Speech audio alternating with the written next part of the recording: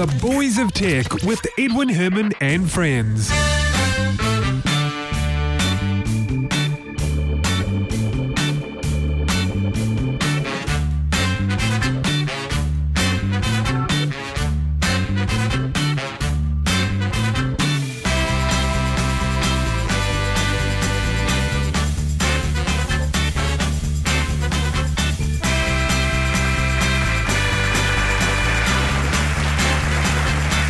Thank you very much. Welcome to the Boys of Tech. This is episode 274 for Monday, the 5th of May, 2014. My name is Edwin Herman here in the studio. I have also with me over a Skype connection, Ben Sunko. Welcome to the show, Ben. Thanks, Ed. Good to be back. Hey, look, it's good to have you back. And it's been a while since you were on the show, I think. A few episodes anyway. It's been a few. So you've been pretty busy lately. You told me earlier you were looking at buying a section of land, right? Yeah. Tell me about that. Well, after I went on the holiday, like I go camping every year, just have a couple of weeks away. I usually just stay at dock sites, or we've got a really good network of campgrounds in New Zealand, so I usually make the most of that. And I've been circumnavigated the whole country, basically. I've gone around the whole coast. And on the last one, I had a bit of bad weather, and I was just thinking it would be quite nice to have, instead of going away camping, having my own place to go and stay at or camp at. So that's actually a really cool idea. So you know how people have holiday homes or batches, so you'd have like a section and go camping on it. Yeah, I probably wouldn't make the most of a holiday home. I don't think I'd get to it enough, so it'd be left empty for a while, and then you've got stuff in it, and I just don't really need that right now. You just need the place, right? I just need somewhere to go and camp, and I can prepare for building a house later. That is really cool. Yeah. So whereabouts in the country would you Well, look? I'm just looking for anything within about 3 hours of Wellington, really, just so I can. 2 hours would be the best because. Yeah, it's quite easy to get there. You know? So we're talking Lower North Island, obviously. Yeah, definitely. I'd love to have a boat and get down south, but it's a fair way away. You've got to start somewhere. Yeah. Hey, that's a fantastic idea, because I know a lot of people, a lot of my friends have expressed interest in buying like a holiday house, but it's never even crossed my mind about what your idea, which is buying the land and just going camping there, which is because like you said, you go camping anyway. Yeah. And you might as well, have a place where you can sort of camp for free. Yeah, so if it's completely bare land, I'll build a garage or something. So then I've got the roof to capture water off. So then you've got a water supply. All you need is a long drop or a small portable toilet or something. That's that easy. And then there's not really much else you need. So the place I had to look at a place on the weekend that I really like the look of. It's out towards the coast from Carterton, so it's just over 2 hours from here. Mm-hmm. There's about 12k of gravel road that you got to go over to get to it, and it's 10 acres. It's got a big old wool shed on it, and it's got a few pine trees. That's a huge bit of land. It's not too bad, yeah. I mean, that's the sort of size that I'm after. Okay, I didn't realise you were looking so big, but okay, yeah, that's good. Yeah, so yeah, I quite like it. I might see what happens. So what would you do with the land? I mean, obviously you can stay on it, but what else would you do with the land? Would you crops, trees, orchard, what? I mean, initially it's a land bank. It's just see what happens in 10 years' time. But I'd love to, dig out a little garden and maybe grow some fruit trees and things. But the main thing is just somewhere I can go and spend weekends just getting away. Very nice. Yeah. So it's all quite exciting and very, very practical for this podcast because there's no power, there's no cell phone, there's no internet, there's nothing out there. So there's no getting hold of Ben when we need a co-host on the show when Ben's on, staying out at wherever his piece of land is. If I'm away, I am away. You are really away. Yeah. You're unplugged, yeah. Yeah, but I really enjoy that. When I go camping, I don't take a laptop or anything. I'm disconnected. Yeah, because increasingly people are sort of taking everything with the, even I've seen Sky connections and all sorts now that people take with them, with the satellite on the side of the caravan, and they've got all the mod cons and internet and everything. It's like, but you're just going to be doing what you do at home, but somewhere else, which is what's the point? You might as well do something different. When I camped a lot around Europe and around sort of early 2000s, and you'd go to Portugal and there'd be campgrounds that the whole campground is just English people that have bought. It's essentially a holiday home but in a campsite. So they'll go there for 3 or 4 months over summer, and that's them, and they're really set up. But it's more recently in New Zealand that you start seeing the satellite dishes, and I do wonder, like, what, But I guess it depends what you're doing. Are you going camping for 2 weeks, or are you doing a 6-month trip around the country? Yeah. So if you're doing that, then you would want to settle into sort of watching the news and that kind of thing. Yeah, you're right. It all comes down to, I was kind of assuming we're, in the realm of like, just going away for a few days or a week or so, there's still some people though that feel the need to stay connected to everything. Yeah, they bring the DVD collection and movies that they've got online, and that's actually a really interesting segue, though, isn't it? If you to our first story. Yeah. That's the thing. Good point, actually. The first story, first on the list, is Twitter introducing a mute feature, which I initially look at it and go, that's what you're doing. I've already got a mute feature. Yeah, that's right. Well, what Twitter's doing here is, and I don't know do you use Twitter a lot, Ben? I do, but I follow people and I don't tweet. Oh, okay. And I reduce the number of people that I follow so that I can read my Twitter feed once a day and I'm not really missing out on a lot. Oh, okay. I don't understand you do it how... way. Yeah, because if you had, like, I follow maybe 20 people. If you followed 200 people, 300 people, there's no way you could keep track of them. No, you're right. Unless you're doing it all the time. In which case, so the way I use it, a mute feature is irrelevant. It's pointless. But if you were trying to keep on top of everyone, I would see how it would be useful. I think... At the same time, I don't... it's like, just put your phone down.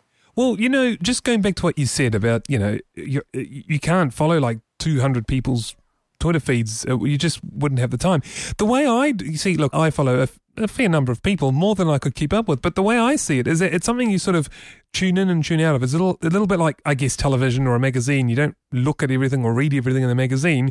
You just come in, see what's happening at the moment, and then slip out again while you go and, I don't know, do something in the real world, and then later on that evening you might slip into Twitter again and back out. That's the way I use it. So sure, I'm probably missing out on 95% of what's being said, but that's the way I use it. I just like what's happening now, what's he or she saying now, and that's how I use it. I've got a feeling that's how most people use it. Yeah, I think so. Well, yeah, but I don't think I'm the norm. No, that's what I'm thinking, actually. But anyway, so this mute feature, the idea is, and anyone who uses Twitter a decent amount of time will know this, that there's always one or two people that just have so much to say, and the feed, when you look at the people you're following, it's just taken up by this one or these two people dominating the feed. So this feature is kind of neat because I think I could make use of this, where these are people you don't want to unfollow or block. You just want to, put the mute on, a bit like, when the ads come on TV. You just want to mute it for a while and you'll come back to them later. And this is muting individual people, isn't it, as opposed to the whole... Yeah, correct. This is muting individual people. Now, there's not a lot of information about how it's going to work, but from what I've gathered from various blogs and news sites, it sounds like it's going to be just because I've only just started rolling this out, it looks like it's just going to be a feature where against someone's name you click the mute button and they're off until you unmute them again. There's no timer feature, there's no because I had this idea, Ben, a while ago to address this problem, and it was a little bit smarter than just a mute. I kind of thought, well, what Twitter could do is have a button called, I don't know what you'd call it, but a feature where for certain people that you nominate, most of the tweets are stripped out and only a select few are visible to you, and the ones that, how does it choose which ones and how many does it choose? That would be done by, first of all, the first question, which ones? That would be the ones that are most popular or most viewed by other people, or most, responded to, and metrics like that. And the second question, what frequency of messages do you allow through? The answer to that would be, it would match pretty much your average feed speed, if you like, compared to, the other people you follow. That's how I would do it. So it sort of brings them back into the norm. I quite like that. Yeah, it's kind of intelligent. Yeah. So that was my idea. Twitter have obviously done something kind of a little bit more crude, but at least helpful. Because you could expand on your idea, and if you... And that's actually a really good idea. It could be expanded quite a lot. So as you're reading tweets, if you go, wow, that's a really interesting tweet, you could hit like a button next to it and it sort of increases the frequency that you see. So it's like, oh, I might actually find more of these interesting. So every time you hit them, it sort of increases the frequency. And if you start reading other people's and you're like, this is really not for me, you can start decreasing the frequency. So it's even learning as you go to sort of present a better representation of what you would actually want. And you might get to the point where someone that you were only keeping an eye on, you now follow 100% of them, and other people that you were keeping 100% on, like people that start just talking rubbish, you now sort of not really following anymore. Yeah, I think there's a lot you could do. There really is. And, a lot of that, though, could be handled by the Twitter clients themselves. It doesn't have to be, the client software. It doesn't have to be something that Twitter themselves build in, but if they do build in the algorithm, then it just makes it a lot easier for the clients to tap into that rather than having to implement the whole algorithm themselves. Although you could add quite a lot of value by writing a really good algorithm if you've got access to enough information. Yeah, well, that's right. Yeah, good. And just essentially, it's just become a proxy for Twitter. Yeah. For those people that use the application. It's all interesting. Some quite cool things. So anyway, a mute feature for Twitter, I think it's a great idea because, up until now it's been either do I unfollow them, which is a little bit, not rude, but it's a little bit blunt, if you like, or do I just put up with it and, Anyway. Because often you don't want to unfollow them, you just, I don't really care about you live tweeting the pet food competition. Like, it's just not, Exactly. You just want to sort of tone them down, All right, Google is going to be releasing, or is going to be releasing a automatic parking reminder feature as part of Google Now. The idea is it's going to automatically detect when you leave your vehicle, and it's going to do that based on some of the sensors on your phone device. And if it detects that you've left your vehicle, it's going to give you what's called a Google Now card, a little like a reminder card, if you like, showing the location of your car. And that way, you'll never forget where you parked your car. Well, that's not true. You will forget. You just will be able to find it again. All right. Someone's got to be pedantic. Brett's not on the show. Oh, wait till he plays this back. Oh, he'll love it. Yeah, no. So we're at the point now where you're going to be able to type into Google, where is my car, and it will tell you. Yeah, dude, where's my car? And it will, you're right. Because you know what, Ben? Good. This is so for me because so many times I arrive at work, I park my car in the vast car park, and then I get to the office, I do my day's work, and on the way to the car park, at the end of the day, I'm thinking, now where did I park that car? Sometimes it takes me longer than other times, but it's, there's going to be that day where I arrive in the car park and I'll be standing there in the middle going, look, I have no idea where this car is. Yeah. And I guess if you were going to large car parks that you don't like, say you went to another car park, which is equally vast. Oh, yeah. If you're not familiar. You're not going to have a clue. Yeah, or even the mall. Somewhere you just don't go very often. It's very easy to. Yeah. Actually, I definitely see the use in it. It's just so funny that that's where we're at now. Yeah, what's the decades of technology brought us? Well, help you find where you put your car. Yeah. Great. Surely got bigger problems to fry. But no, I think it is kind of neat. It's kind of intelligent. Yeah. Yeah, it is cool.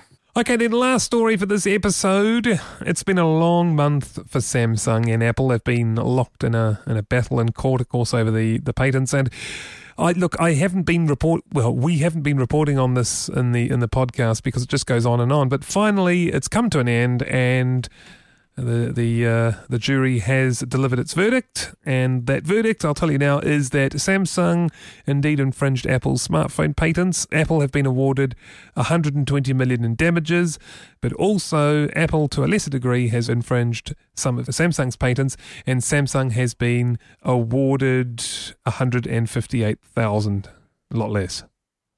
Yeah, it just doesn't seem like a normal settlement in these sorts of cases. Yeah, so what is it? Apple gets 120 million and Samsung gets 0.16 million. Wasn't there... Apple sought 2.2 billion. That's right. Apple, you're right. So that was the award, okay? So as you said, you're absolutely right, Ben. When they went into this, Apple said they were seeking 2.2 billion. That's what they felt it was worth. Obviously, the jury disagreed and said, look, guys, no, you're getting less than a tenth of that. And Samsung were going for 6 million. And they got 158. Yeah. So those are pretty reduced amounts. And considering the size of the market, that's actually not that much money. Yeah, I was thinking exactly the same thing. I mean, Apple getting 120 million isn't really going to do much to get Apple back to perhaps where it once was or where they expect it to be, or it's and same for Samsung for that matter. It's really not a lot of money. You're right. Because wasn't there reports that like a year ago or 2 years ago that Apple had more money than America? Like, I don't know if they had more money than America, but there was some ridiculous thing where they had more cash, like their sales resulted in more money than some ridiculous comparison, and yet now they've got an extra 120 million. It's a drop in the bucket. Probably less than the interest they earned in the length of the trial. You're probably right, actually. You're probably exactly right. Yeah. So anyway, that is the verdicts. I thought, given now that the month-long trial is over, we can at least report what has happened at the end of it all. And by the way, just for completeness, the patents that were infringed, the patents that Samsung infringed that belong to Apple are slide-to-lock, universal searching, quick linking, automatic word correction, and background synchronizing. And the other way around, those of Samsung's that Apple has infringed, there are two patents there. One is relating to camera use and the other one is video transmission. I haven't looked at any further details on that, but that's the subject matters of those patents. Cool. So that's it. And no doubt they'll be back in court again next month or next year or something. Yeah, I mean, they've both got teams of lawyers that have got to be doing something, so they might as well be suing each other. Yeah, a lot of the internal emails had come out as part of this, and, it showed that Apple and, even back in when Steve Jobs headed the company, he was really, really angry. It's genuinely angry at Samsung. A lot of people, I think, see these big companies, Samsung and Apple and whatnot, as, just using very sly techniques and getting the best lawyers to, and so on. And yeah, sure, I mean, that's part of it, but there's genuine, I guess, grievance in these companies at each other for, like, to give you an example, I mean, Steve Jobs is really, really angry at what Samsung was doing because he genuinely felt that they had simply taken an Apple product, looked at it and gone, oh yeah, that's what we should be doing. Let's do that. And that Apple had spent, millions of dollars and years of research in there. And so I guess he kind of took it to heart. But I mean, that happens every single day in every single walk of life. Otherwise, we would only have one of things.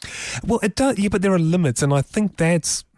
If they took the iPhone, opened it up and copied the circuitry, or they got the source code and reverse engineered it and copied that, yeah, I totally agree. Or they take something that is blatantly, obviously custom to something else and use that when it's like the ultimate selling point. But to go, here's a phone that has a computer in it and does a lot more than just a phone. I mean, as soon as one person, of course, everyone's going to do the same thing. If we didn't have that kind of inspiration and copying, we wouldn't have the development. I mean, the first generation of most things are pretty rubbish, and it's not until other people come up with new ideas and move the whole industry forward that you start to get really good products and really good ideas coming out. I guess, and what you're saying is, a lot of people have said as well, how far should a patent go? I mean, the one that was commented on a lot was the slide to unlock. Now, I think, Apple have the patent for that they invented the slide to unlock feature. Should, the way the patent laws are at the moment, and this case shows this, that is something that others should not be allowed to use because it's the work of Apple. Now, a lot of people disagree with that and say, well, something like slide to unlock isn't revolutionary. It's not a complex secret way of doing something. It's something really that shouldn't be patentable. I mean, but that's a whole different argument, you know. Once you have a touchscreen on a device that is going to be locked and you're wanting to allow people to unlock that as quickly as possible, how many different ways to do that are there? I mean, realistically. Like, yeah, well, you're right. You can push a button. If you couldn't logically get to the same conclusion without copying them, yeah, I'd agree. But once you've got a device like that has a touch screen, and swiping is something that's existed for a long time. I mean, to write on my keyboard, I swipe. To do all, there's lots of mouse gestures. Like, swiping is a thing that's existed for a long time. So it is logical that you would get to that conclusion. So in that case, I'd say it's complete rubbish. Yeah, well, a lot of people have said the same thing. That's a whole different argument, but it's a valid one, and I tend to agree with you as well. I mean, should something as what appears as trivial as slide to unlock be patentable? I don't think so. But I mean, what about if one of the phone manufacturers come up with a fingerprint scan? So you put your thumb on your phone and it scans it. I mean, that sort of thing seems like a logical conclusion. If somebody does that, does that mean nobody else can do it? Or because I've now said it on a podcast, does that mean that I'm the only one that can do it? Like, I mean, some things, people come up with the same ideas all the time. Like, it happens. There's times when it is blatantly copied, and yeah, I would fight for those times. But there's other times when everyone would have come up with the same idea eventually. Well, I'm no patent lawyer, so I don't know how black and white this is, and whether it's simply a case of, yes, it's black and white. You either implemented what Apple have patented or not, or whether they also look at, well, what is Samsung trying to achieve here? Are they simply trying to ride on the coattails of Apple? Are they taking everything Apple and making it theirs so that their phones can sell? I don't know whether they look at that or whether it's more black and white than that, but yeah. When you have two companies in competition in the same market, like, yeah, I mean, wow. Ford put an engine in their car as well. They copied Toyota. Oh, no. And they put wheels on it as well, and a steering wheel. Oh, where's it going to end? Yeah. It can be taken too far. I don't know. Some of these, like litigation for the sake, I mean, once an idea is out there, once something's out there, you lose some of the control over it. Mm. And that's just the way that it is. Like, you can't force people to consume things the way that you want them to consume it. They're going to consume it in the way that they want to consume it. And that's the world we live in. That's what's good about the world we live in. Obviously the flip side is you do have to have some form of protection, because otherwise no one's going to do R&D, and you'll be stuck in this, I mean, think back to the PC days before, Apple made it big. We're stuck in beige box land. There was nothing, Apple were making beige boxes actually. But why do things break out of that? It's because they're good. So if you make a good enough product... There's two reasons, Ben. It's because they're good, and also they have protection under the law, because another company can't simply rip that off. They either have to pay a license fee to you, which you said, or they have to do something significantly different enough. So you've got that protection. That's the other reason why. And I think in the medical field, that's why, because, medical research for new drugs, that costs a lot of money, and companies can patent certain formulas and certain drugs. And because of that, we have companies that are willing to put these millions of dollars in R&D in. But the flip side of that is you get some of these, I mean, we shouldn't really get into this, but some of these pharmaceutical companies will patent a piece of medicine, but it's not profitable for them to make it, so they won't make it. And even though there's other people that would make it to help people, they won't let them make it either, because they own the patent. And then that company has to wait 20 years for that patent to expire before they can actually offer an affordable medicine that is required. Like paracetamol, a few years ago, it started to become, there became cheap alternatives on the market. And that's just because the patent ran out and people could actually start making it. And you've got a lot of companies in India that are trying to make cheap drugs, and they're not allowed to because they're breaking patent laws. Like, I totally agree that there is a time and a place for it, and it serves a real use, and it has helped everything move forward. But there's also a time when it is very negative and doesn't help anything. Yeah, there are limits. I totally agree with you, Ben. Yeah, exactly. It's not, I mean, the older we get, the more you realize there's not a lot of black and white situations out there. There's a lot of shades of grey. Yep. Not 50, but No, there's I was waiting for that. I was waiting. Is Ben going to make that reference? Oh, yes, indeed. All right, Ben, on that note, look, let's end episode 274 there. I want to thank you very much for co-hosting. Cheers. Excellent, and we'll do it again sometime. Definitely. All right, thanks very much, and thanks to our listeners for listening. Keep subscribing. See you next time. Till then, goodbye.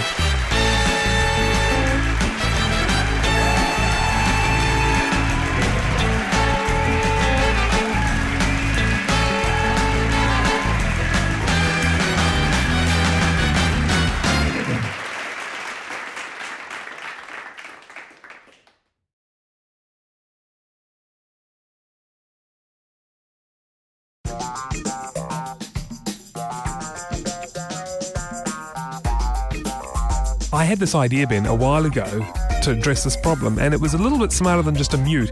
I kind of thought, well, what Twitter could do is have a button called, I don't know what you'd call it, maybe, Mute? No.